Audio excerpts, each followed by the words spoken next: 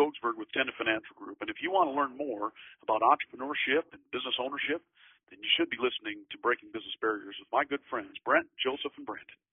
Welcome to Breaking Business Barriers, where we believe that choosing to go all in is the only way to create true freedom in your business and life.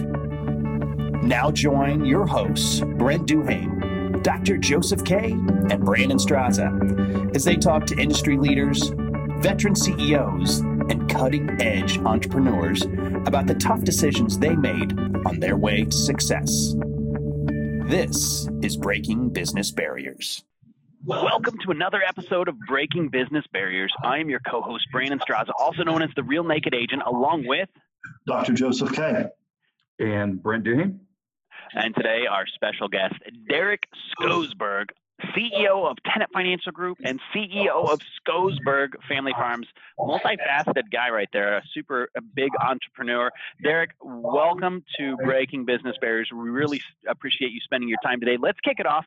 Why don't you give us a fun ice-breaking story so our guests, our audience out there can, kind of relate to you. So give us a fun icebreaker. Well, I can't really think of too many off the top of my head, but I appreciate you guys having me on. One that comes to mind, I've got an agriculture background, as you mentioned at the outset. Was it last fall? It's been a number of years since I spent a lot of time in the field, but over the past 5-10 years, I've been, acquiring land and putting those acres into production. Well, I spent one fall up on my family farm. It's very serene. It's a very comforting, calm place to be outside of my office here at Tenant Financial Group. So it's nice to get away, and I'm up there and I'm in the combine, and I'm harvesting soybeans, and the way that the whole system works, we've always got a handful of rows around the edge of the field that doesn't get harvested until the very end. So I'm in the combine. I'm headed south. The sun is setting to my right or to the west. And I'm going a half a mile across this field, watching these outside 5 rows go into the combine, paying no attention to the other 30 feet of the platform head on the combine. Going a half a mile across, the pheasants are jumping up in the air. The sun is going down. It's just a sense of calm comes over me, and I'm just enjoying myself, watching all of the activity, the wildlife, and the serenity of it all. And as I get to the end, I finish up the field, pull up to the semi. I lay out the unload auger of the combine. I empty the combine.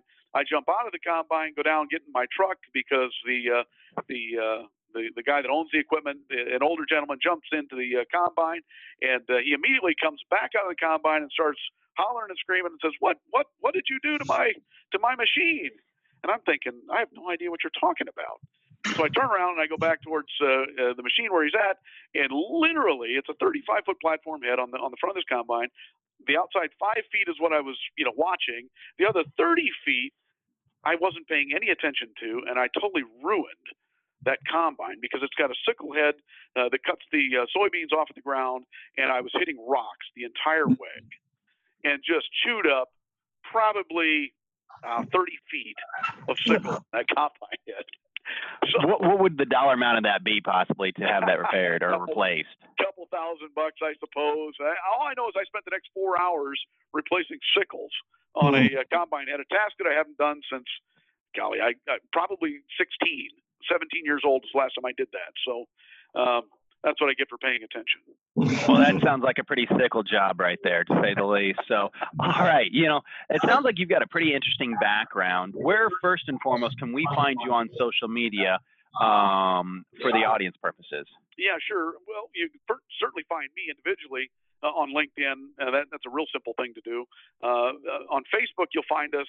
Tenant Financial Group is where you'll find me and my company and all of our people. And our Twitter handle, again, is Tenant Financial Group as well. So either of those two are probably the easiest. If you're looking for me individually, it's just a matter of logging on to LinkedIn and looking me up. And before we get to the origin story, give us a quick intro into what does Tenant Financial do and what do they do best? Yeah, Tenant Financial Group is a full-service third-party administration firm. We author, install, and administer qualified retirement plans of all shapes and sizes. We've really made a niche out of the rollover as business startups transaction. It's a transaction that allows people to roll money into their own company's qualified retirement account and utilize 100% of those funds, tax-free and penalty-free, for their new business. All right. Well, let's rewind time as you got your entrepreneurial roots built back in your 20s, and though that's a lot more common today, I think back then it might not have been as common. So kind of give us that origin story about where you started and what made you who you are today. Yeah, sure. I was an up-and-comer. Agriculture is my background. Today it's retirement plan, tax law, and accounting. Don't ask me how those two correlate. They really don't. But the agriculture background that I had is one that sent me to Minneapolis fresh out of college. So I spent a number of years working for Cargill in Minneapolis as I worked with farmers. I sold them, their crop inputs or fertilizers, bought their grain from them, did a number of transactions that way. I was a real up-and-comer in that organization. They kind of picked me out of the crowd and sent me back to school to get my MBA. My desire was to, coming out of that, was to go to Atlanta to kind of get out of some of the cold weather, head south, and I wanted the strategic account manager job for Coca-Cola, selling high fructose corn syrup to Cargill. So that's really where my heart was. I went through the MBA program in Minneapolis at the University of St. Thomas, and in 25 months, and it was a 3 to 5 year program. I came out of that in 25 months, and I don't think they were quite ready for me to be done that quickly, but fairly ambitious individual, and the opportunity that they afforded me was one that involved more of sitting in a cubicle and developing marketing plans, which wasn't consistent with what my original desire was, to head south and work for the high fructose corn syrup division. So I was a bit dismayed, and that was a real fork in the road moment for me in my career. And when I told the story to my wife after I got home that night, her suggestion to me was, you need to obviously quit what you're doing and strike out on your own. And so that's really what I did at that point in my life. And we headed south. My brother was living in Texas at the time.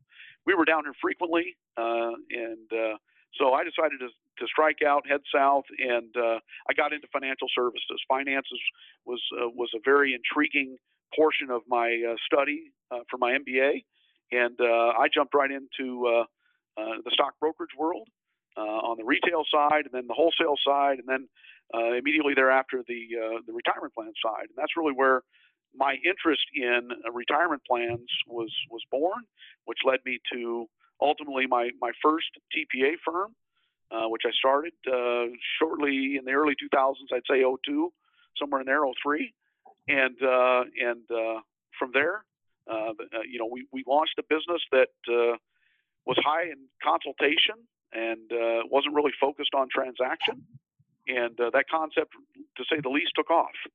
And in 08, I had an opportunity to remove myself from that organization, and late in 08, early 09, I started the new company, Tenet Financial Group, and it took right off for a variety of reasons that I can explain, but it took right off and has done incredibly well ever since.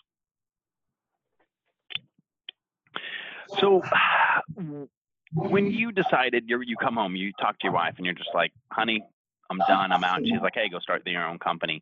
Had you already started a business plan? Had you sat there and thought like what you were going to do, or was this more of a spur of the moment type thing?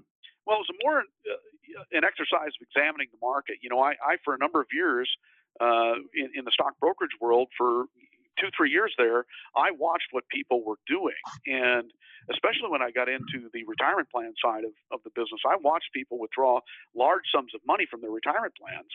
And so I just started calling these people and saying, what are you doing?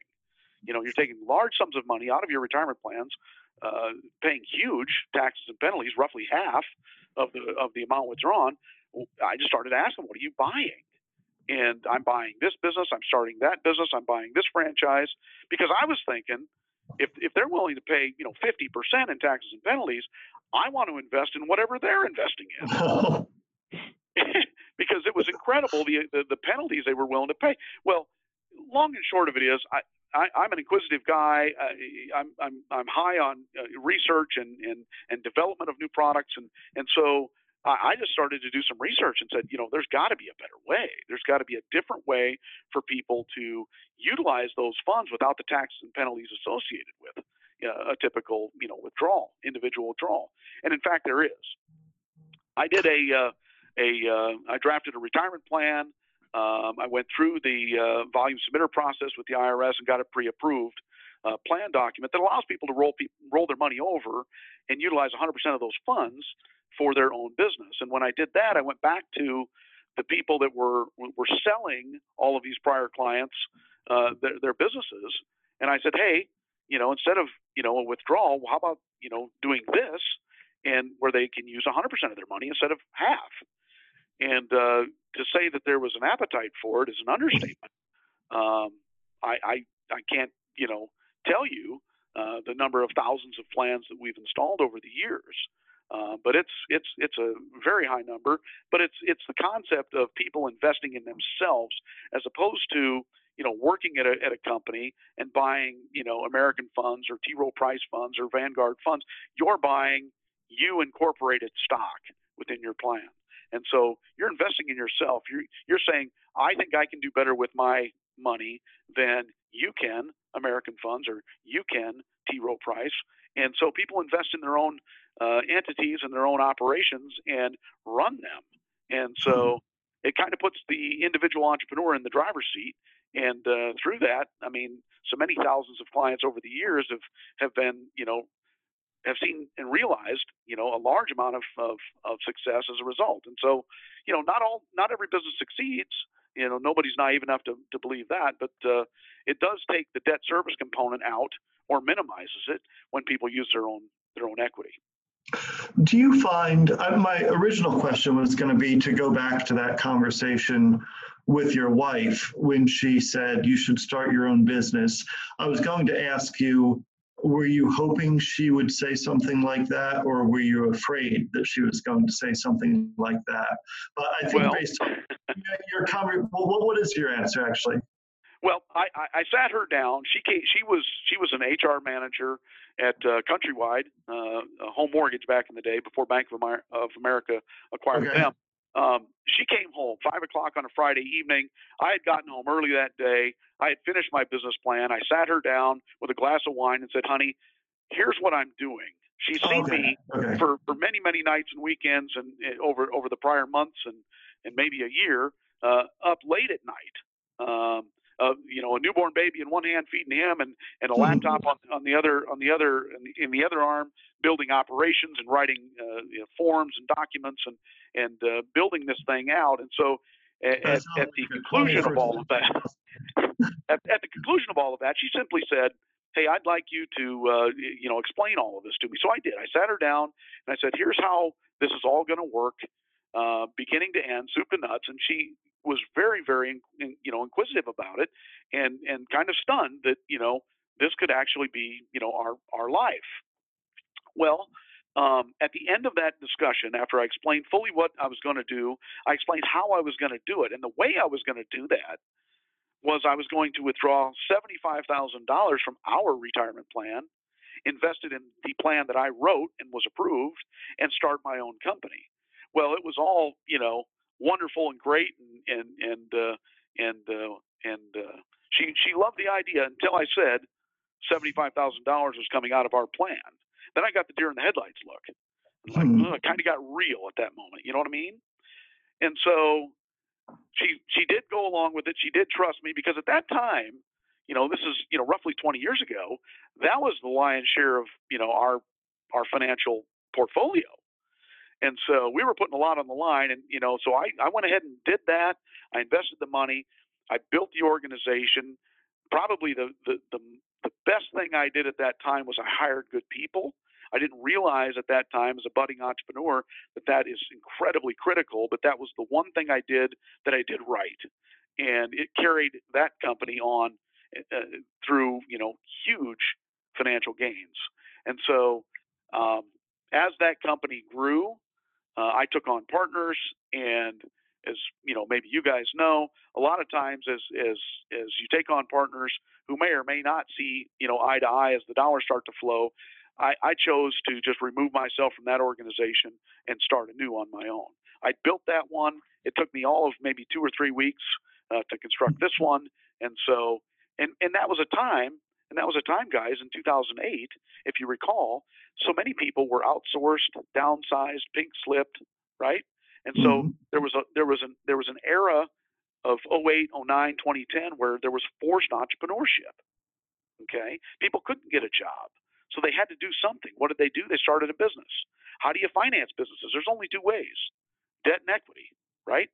Well, wasn't even remotely a possibility back then. Nobody was going to lend money to a business, let alone a startup business. Okay, so debt's out. Well, equity was the only other choice at the time. Well, equity is in 2 buckets. In America, we're asset rich and cash poor. Okay, well, the assets at the time, and even true today, is home equity and retirement plans.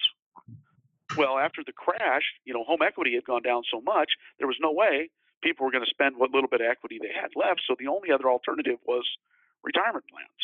And so by default, this company, Tenet Financial Group, just took off.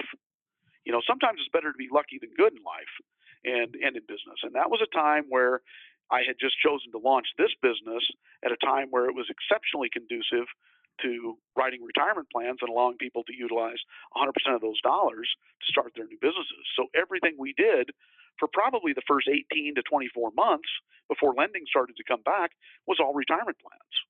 And so we launched thousands and thousands and thousands of businesses all across the country with people that were, using their retirement plan money to start businesses and had to do so because they couldn't go get a job and they couldn't get a loan to do it.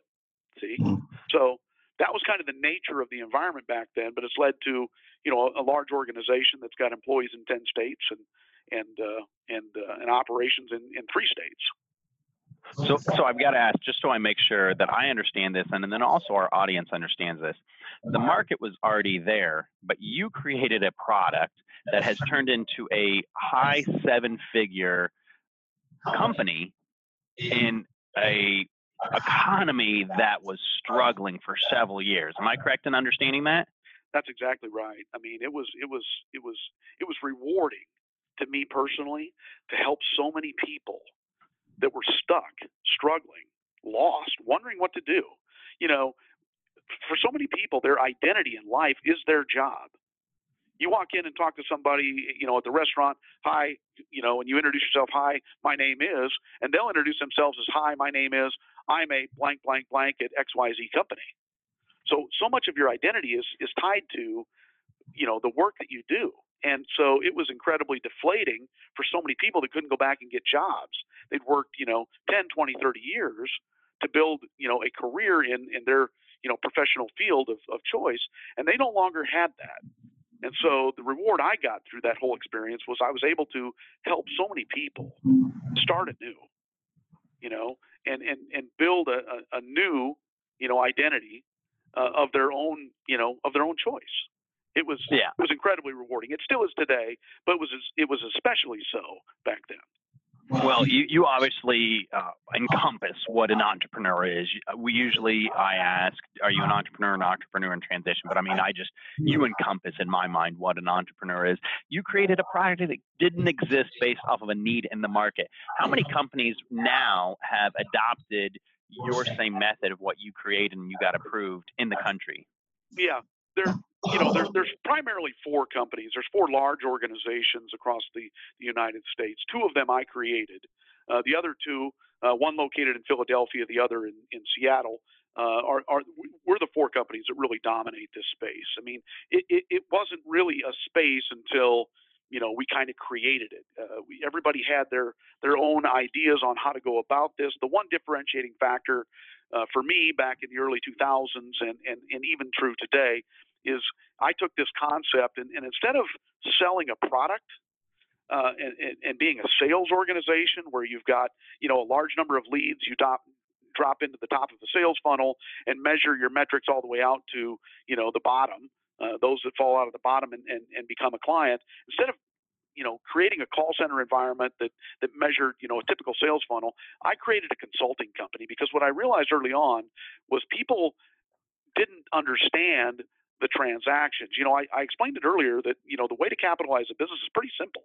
It's debt or equity. Okay. That's it.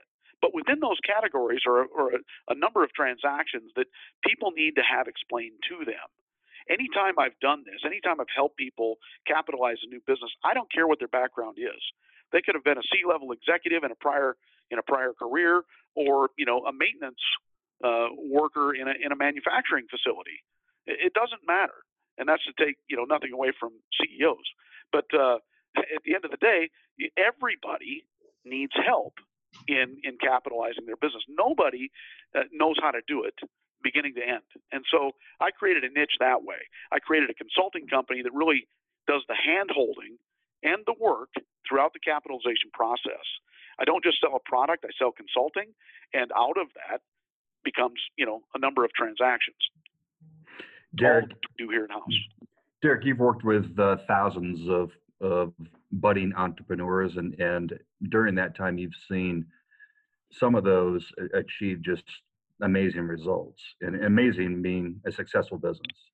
What have you seen? Is there a common thread or common threads that you see that those who, number one, took the leap, which is sometimes it's scary as heck. We all know that, right? Going out for yourself, you've been a W-2. But what are some of the common threads of, and our listeners will love to hear this because it's not the lucky sauce. It's not the secret sauce. But what are some of the common threads that you've seen in successful entrepreneurs who made that transition? Yeah, sure. I think the number one rule as an entrepreneur, I don't care, whether you're buying a franchise, starting your own business, or doing something else, the number one rule in my mind is to know what you are. You can monetize pretty much anything in America. It's the greatest country in the world, but you got to know who you are. Okay. And the other thing is, if you know who you are, you need to blossom where you're planted. Don't be ashamed of, being the greatest baseball card collector, or, whatever it is that you do or you're passionate about. You got to blossom where you are and be the very best at it. And I think those two characteristics embody the core of the successful entrepreneur, regardless. For instance, me, I'm a firefighter. Okay. I'm the last line of defense. I love to help people figure out what's bothering them, what's keeping them from being the very best at who they need to be or want to be or aspire to. I do that within my own organization. I'm constantly, working to refine our own systems, and so I'm constantly putting out fires within my own organization, and I do the exact same thing with clients. Although I don't work with them, daily like I used to. When I do speak with them, I help them kind of identify some of the pitfalls in their business plan or the pitfalls in their operations, and that's what I enjoy doing. So I think it's really those two things: know what you are, and blossom where you're planted. And so you mentioned earlier the importance of being surrounded with really, really good people. And when you do that, it's one thing to bring them through the door, and you've vetted, you've had, the vetting sessions, but allowing them to blossom. Any coaching advice as it relates to that, Derek, on how you bring great people in, but then let them get to work? Yeah, I mean, it's hard for me to say, this is how you should do it, because, there's no real template that everybody can follow. It's a little bit different, but the general theme, I mean, if we're all familiar with the idea or concept of horizontal empowerment within an organization, you identify those people within your company that have shown some capabilities, shown some willingness to go outside their typical job duties. If you can find those people within your organization and draw them out and bring them into your inner circle, teach them the things that they need to then go back to their team with, and force them to be accountable, because they're the ones that can go out day to day and work with their team within the organization and empower their own individuals on their team.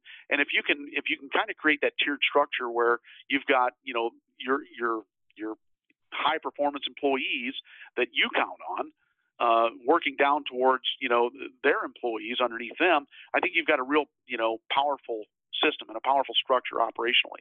So that's what I've tried to do, and it's worked very well for us over the years. And it makes your employees, buy in to the overall mission of the organization. Does that make sense?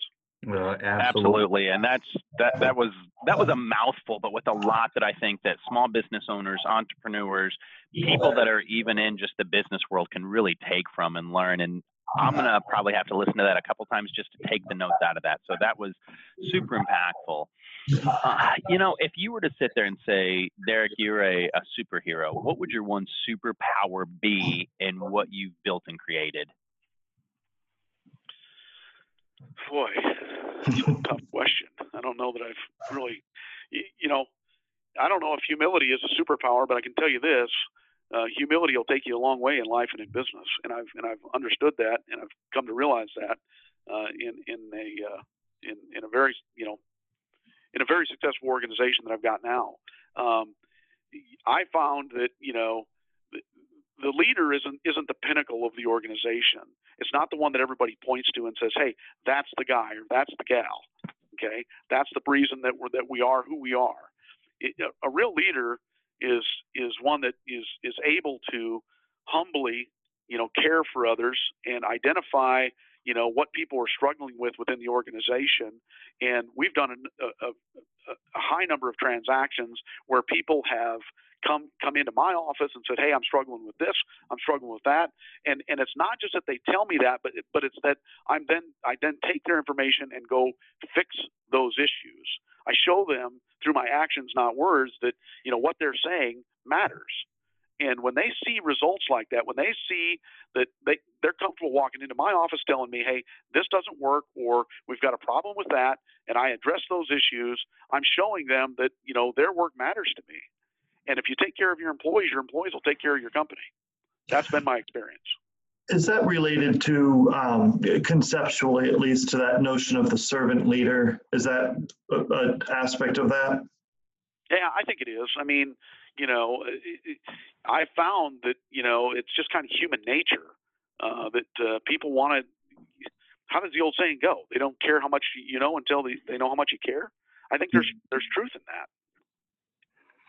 Derek, we always try to pick up a good read from our guests. Is there an author or maybe authors that made an impact once you picked up the book? You couldn't put it down, maybe read it once or twice or recommend it to others? Yeah, for me, it's "Feel the Fear and Do It Anyway" by Susan Jeffers. Somebody mentioned at the outset of the conversation about fear and how challenging that is when somebody decides to jump off the proverbial cliff and build their wings on the way down in entrepreneurship. That's true. That's true. We use fear. We've created it really as an acronym. It's false evidence appearing real. As people are exploring businesses, franchises, it's oftentimes things they don't know that create the greatest amount of fear. And so the consultative nature of the business that we're in and the way that we approach it oftentimes mitigates fear, because one of the biggest fears anybody ever has when they go to buy a business is money. Where am I going to get it? How much am I going to need? How long is it going to last? Okay. Those are big issues. And so the false evidence that, comes out of a discovery process as people are looking at, financing options and ways in which to capitalize their business, everybody's got, that local expert, a financial advisor, a banker, a CPA, a somebody locally that they're leaning on for information. And they'll go out to companies like mine that are, nationally based and they'll inquire about various transactions, but they'll always go back to that individual locally and say, "Hey, what do you think?" And so many times it is that local individual, that local person that they're leaning on for information that they know and trust, that might shoot the idea down or pose some challenges with the idea of capitalizing a business. And so I think fear is the one thing that keeps people from moving forward entirely too often, and oftentimes that fear is born in false evidence. And so it's important that anybody looking to buy a business, start a business, do anything entrepreneurial, they've got to kind of weed through the fear, the false evidence that appears real, and get to the real core issues and understand on a granular level what they're doing. So I think maybe the next author that the three of us read might be a book by Derek, because that right there nailed it, brother. And great advice. And for listeners thinking about making that leap, or maybe you've already made the leap, again, Derek said it really, really well, and we'll remind everyone where we can find him. Yeah, absolutely. Derek, if you had to go back to your 18-year-old self, what advice would you have given yourself to streamline this a little bit quicker? Well, time is your greatest asset. I don't care. The clock's ticking for all of us, right? So we know that we've only got so much time on this earth. And so at 18, I'd have probably jumped off the cliff and built my wings on the way down a little sooner in life. I'm thankful that I was able to do it in my late 20s as opposed to my late 30s or late 40s for that matter. But if I could have rewound the clock, maybe at 10, 12 years prior to actually jumping off the cliff when I did, it would be, using the time that I've got at that age, and not be afraid to, take it slow. You don't have to make $1 million on your first business idea. Take it slow. Don't be afraid to lose, because, failure is one of the things that, I'm not particularly afraid of. I see every failure to me as just simply one way not to do something. I've identified, one other way not to do something when I fail. And so, I fail all the time. It happens daily around here. But at the end of the day, it's not something you should fear, because if you're young, you've got time on your side, you can restart. Was it Sam Walton that started Walmart, a little company we may have all heard of, at the age of 44? Okay. So there's plenty of time when you're young to restart if in fact you do fail. And so that's the biggest thing for me. If I was to rewind the clock and start over again, in my late teens, it would be to just, fearlessly, jump in with both feet. Doc, that's amazing. Just and everything you're saying there, I just think there's so much valuable information in how you've packaged it and what you've built and what you're going to continue to build. What do we have to look forward to? What do you and Tenet Financial have coming up that people out there should be looking for? Well, as you alluded to, at the outset of the call here, one of the other things I do personally is I spend a lot of time on my family farm. I've enjoyed buying and putting into production a number of acres that my family did have at one time lost, and I've been able to kind of put it back together again. So that's what I do as kind of a passion outside of my obvious passion for entrepreneurship. But that's something that gets me out of the office and away from the instant messages and the emails and the phone calls and all of that, and allows me to kind of reprocess and decompress a little bit in the serene countryside a little bit. So that's what I do outside of my normal business, if you will. Yeah, it seems that so much of what you focus on and so much of what you've become really good at has to do with something we talk about often, and that's the management of risk and the acceptance of risk.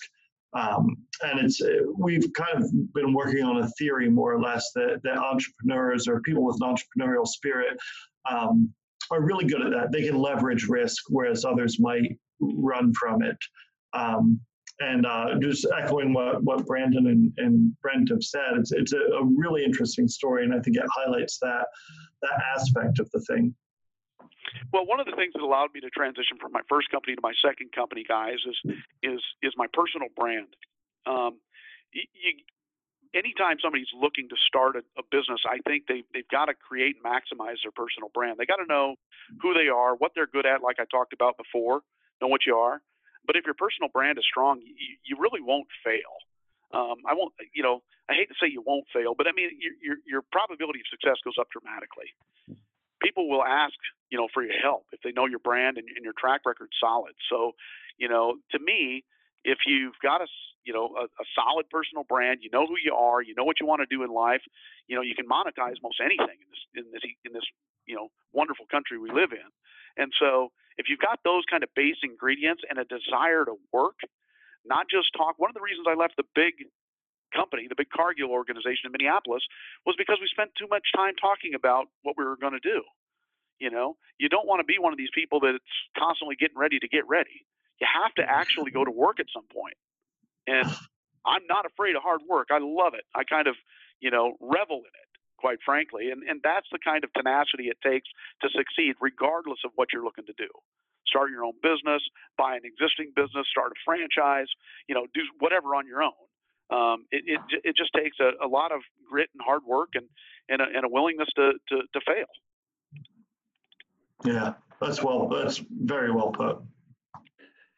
So you've touched on this, Derek, the definition of an entrepreneur.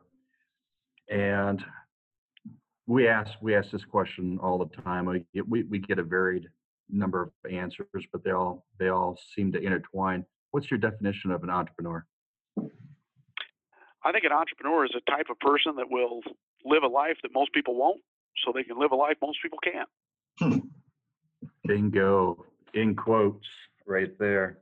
That'll be used on LinkedIn tomorrow, I do believe. So very good. But that's how I see it, guys. I mean, you most people see, the stuff. When you succeed in life and in business, they see the big house, the car, the trips, all of that stuff. But they forget and oftentimes aren't aware of the other side of the story: the sleepless nights, the endless meals of ramen noodles, the credit card debt that builds up. You're struggling to make interest payments on a monthly basis, but you're bought in, you're committed, you're seeing it through, you're passionate, and if you're all of those things, and you've got a good product that's market priced, and you're pursuing it with utter tenacity, that's a good mix for success. It really is. Absolutely. You're willing to take on risk. Mike Tyson knockout right there. Strauss? Yeah, absolutely. Yeah. I mean, the big thing is what you just said right there is you're willing to take on the risk of those sleepless nights where other people will sit there and dream about it, but won't pull the trigger on it because what really comes behind it isn't always an easy thing. And that doesn't make us and individuals that want to take that leap any more special than the other person. There's a place for everybody. And you've definitely embodied entrepreneurship. Leadership is a really big thing. I'd love to spend a day in your office if that's ever an opportunity, just to watch you lead and how you're taking the team to that next level, because you make sure that you lead from the top down, and you make sure that you empower these people to make sure that they're lifting their people up right there. And I don't think that's done enough. Even from my end, I could definitely learn something from that. And I know that the listeners could learn something from that. Anything that you want to leave us with, any juicy nugget or piece of advice that you would want to leave the listeners with? Well, in terms of leading an organization, just to kind of cap off what you were talking about there, I think it was Steve Jobs that said it, and I try and live it. We don't hire good people to tell them what to do. We hire good people to let them lead the organization, and that's been a very, very successful silver lining to everything I've done over the years, and I think it's critical. And those people that want to be empowered, they embrace it. You're not really giving them more than they can handle.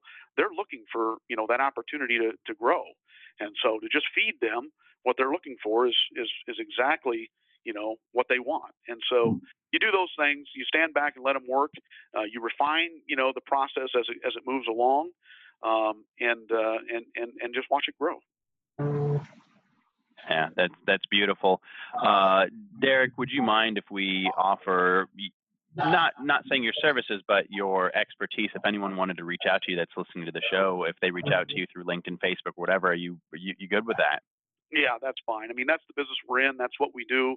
I've got an organization filled with very, very accountable people, which frees me up to have conversations with people that are looking to start businesses.